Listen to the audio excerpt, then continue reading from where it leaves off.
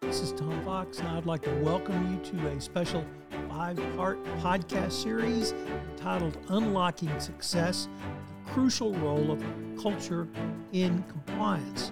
This podcast series is sponsored by Diligent.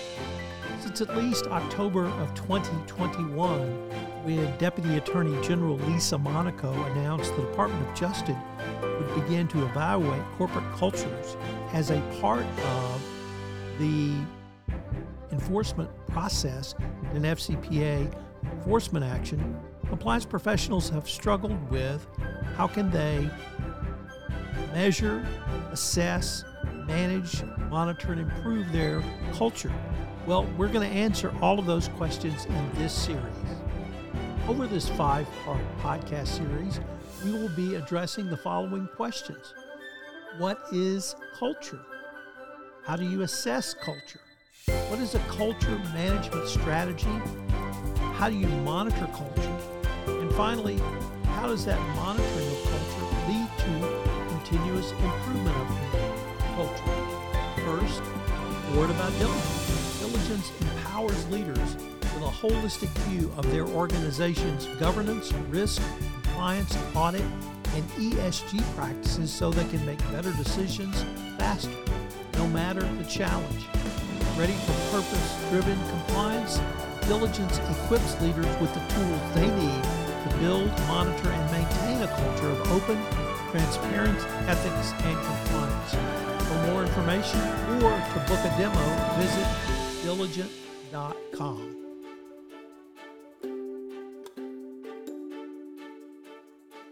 In this part 1, I visit with Yvette Hollingsworth-Clark on what is culture. Hello, everyone. This is Tom Fox, and I'd like to welcome you to this special 5-part podcast series sponsored by Diligent. Today, I am thrilled to have Yvette Hollingsworth-Clark. Yvette, first of all, welcome, and thank you so much for taking the time to visit with me today. No, thank you. Good to spend some time with you, Tom. Yvette, could you tell us what your current role is? Sure. I'm the Chief Compliance Officer for State Street Corporation. And Yvette, as our topic for this week's special podcast series is culture. So I wanted to start this series by just visiting with you about corporate culture, the importance of corporate culture, how you see corporate culture. Is it something that you only feel, or you can actually manage it and assess it like other risks, and sort of your views based upon your professional experience on corporate culture? Yeah, it's a great question. And it's a question that's tricky because culture is something that you feel and experience. But and I'm in financial services, from a financial services perspective, culture is a topic that you do need to manage. And we manage it in the spirit of risk excellence. So you can dimension culture in many ways, but my experience is more aligned to how do you demonstrate a culture of risk management or risk excellence? And when you think about culture, you're thinking about how do I measure our beliefs, our values, our decisions? How do we hold people accountable? And those are some of the softer skills.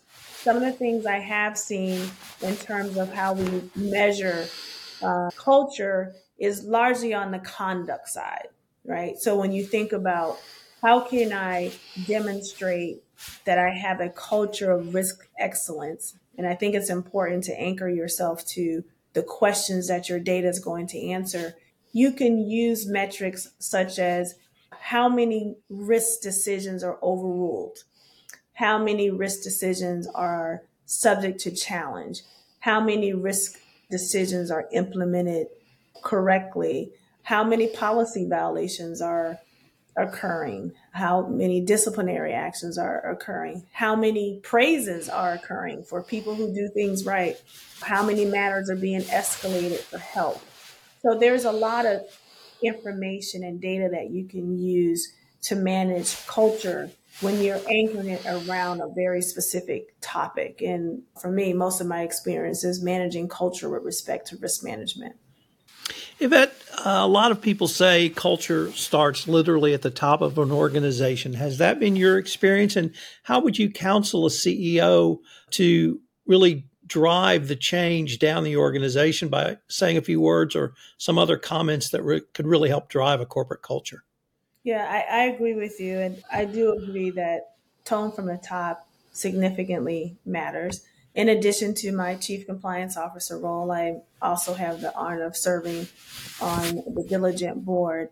And I would say my experience in advising CEOs is that they have to lead by example and set their expectations and hold managers accountable. And how that translates in day to day activities is really demonstrating what's acceptable and what's not acceptable. So, for example, if you are holding managers accountable for adhering to a certain interaction or certain behaviors with their employees, there should be zero tolerance if those expectations are breached. It doesn't matter if you're the most senior person in the organization or someone more junior. There has to be a demonstration of fairness. I also think tone from the top is a good example of how we should interact. I've been in environments where the culture from a senior management perspective was very aggressive, right? You're working on training floors. It wouldn't be uncommon if you were berated. But I've worked in other cultures where that is just simply unacceptable. So the tone from the top really matters, how you behave and demonstrate how this company is going to be run, what's acceptable and what is not acceptable, irrespective if it's written down or not. Employees observe the behavior of their senior leaders and they're going to mimic their senior leaders. So I advise CEOs to be conscious of that, be conscious of the examples they're setting verbally, be conscious of the examples they're setting by their behavior, and also to ensure fairness and be mindful that every decision that's visible to the company is, in essence, setting the culture for the company. I've had the opportunity to interview several people at State Street, and one of the words everyone uses is stewardship. And is that the type of culture or type of thing that drives down through the culture, just that word, that concept in all you do? Yes, I would say yes, because you have to be a good steward over what you do, right? Be a good steward in that we have clients to serve, we have regulators that we treat as our top client because we have laws and regs to comply with, and we need to be accountable to each other, right? We are working with our colleagues to deliver the best services and products in the industry, and being a good steward over your accountabilities is incredibly important, and knowing that your colleagues are all doing what is best is very helpful in shaping the culture towards excellence. Yvette, one of the reasons I was so excited to be able to visit with you for this podcast is your role as a board member on Diligent. But a board has a different role than a senior executive, certainly a different role than a chief compliance officer or a CEO. So how would you, as a board member, look at culture or ask maybe a chief compliance officer to talk to you about the corporate culture in an upward reporting way? Yeah, it's a great question. So, as a board member, I do lean into management's views, right? I want to understand how have they defined culture for the company and what has printed. And typically, you'll see documents such as the standard of conduct or the code of conduct.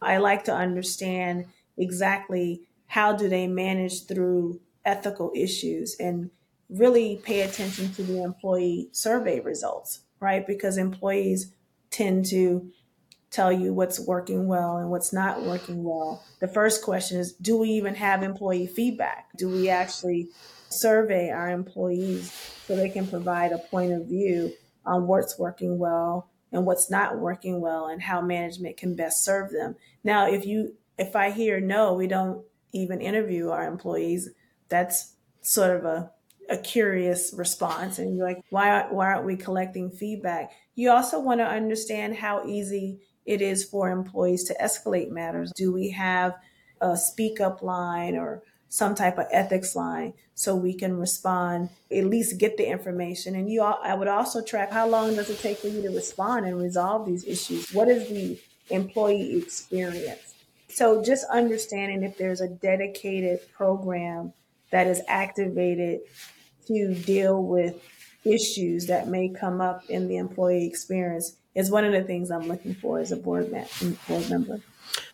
You articulated, I thought, very well about the employee experience. Could I expand that perhaps to stakeholders and include customers or clients or third parties or a wider group? Does your thoughts on culture really expand out to either your dealings with your third parties or other stakeholders, or for your position as a board member at Diligent? Yeah, I absolutely. So, for example, not all third parties are equal, right? If you think about if you have a third party that is critical to your business model, and perhaps you have a business model where your third parties are helping you facilitate client activities or delivering a service, their responsiveness to your needs is critically important. And if their culture is inconsistent with how you wish to be a good steward, you have to deal with that very significantly, right? Because you're allowing this third party to. So I think it's really important to get aligned on your partnerships, especially if they're going to impact your business reputation, they're going to impact your business model. It's very important to understand customer complaints. Are there not only just looking at a customer complaint from a single source, but looking at customer complaints as a portfolio to say, are there any common themes that are coming out of this, and how do we address these commonalities, and are our third parties actually holding themselves accountable to a standard that perhaps we agree to in a contract? Are they actually meeting service level agreements appropriately? Are they following scripts in terms of how we deal with customers and ourselves? All of that oversight is critically important with third parties. Now, for third parties who you may just be managing separately and maybe they don't impact your business model, perhaps they're helping you with a certain task, I do monitor how they're engaging with our employees, right? Because you want a representative that actually fits the culture of your company, because you have a third party in to help you with a very specific task, but you also want certain behaviors and them to fit in the culture and not disrupt the culture in a negative way. Yvette, I ask you about what a board member might expect from a chief compliance officer, your current role. Now let me turn it to a company where a chief compliance officer needs the board to understand their role, and whether that on culture, because the Department of Justice literally 2 years ago in October 2021 said for the first time, we're going to assess culture as part of an enforcement action. How would you suggest a chief compliance officer counsel or train a board to fulfill its oversight role so that a company can present every level of the corporation has engaged appropriately in their role in culture or managing the risk of culture? Yeah, it's a good question, but let me first clarify that culture is not something that's owned by the compliance function, right? Like culture is really a topic that is from the C-suite and executed through various forms, irrespective if corporate compliance or the CCOs preparing the report just to help management articulate culture. It's important to recognize that is not a single report or process that's owned by corporate compliance. And I think I would go back to what I mentioned earlier is in terms of making sure that there's a suite of metrics that are dealing with risk excellence, even positive pieces like how employee training is coming about. What is the employee experience? What is the external experience? Like, how are we treating our customers? How are we handling complaints? How are we handling incidents? I would encourage the board to think about the framework more broadly, right? Think about it externally in terms of what is our reputation to our customers and other stakeholders. Think about it internally in terms of the employee experience, and also demonstrate how we're executing against what we believe are the cultural attributes or cultural traits that are positive for our company. And what do we value? We value integrity. How are we going to manage and promote integrity, and how are we going to monitor that? What metric gives us an indicator that we are actually fulfilling our philosophy of who we want to be? I have, and I continue to advise boards. This is still a little bit of an art versus a science, but you do need to be very specific on what your data can answer and what it's not answering it. Yvette, unfortunately, we are near the end of our time for this episode, but I hope our listeners will join us for our next episode where we're going to take a look at assessing culture. I wanted to thank you again for taking the time to visit with me. This has been great. Tom, it was great spending time with you. This is Tom Fox again. Thank you so much for listening to this first episode of this special 5-part podcast series, Unlocking Success, the Crucial Role of Culture in Compliance Best Practices. This series is sponsored by Diligent, and we've linked to Diligent in the show notes. So if you'd like more information, please check out Diligent's website. I hope you'll join us again tomorrow, where we take up the issue of assessing culture. It's a difficult topic for many compliance professionals, so I know you will get a lot out of tomorrow's episode.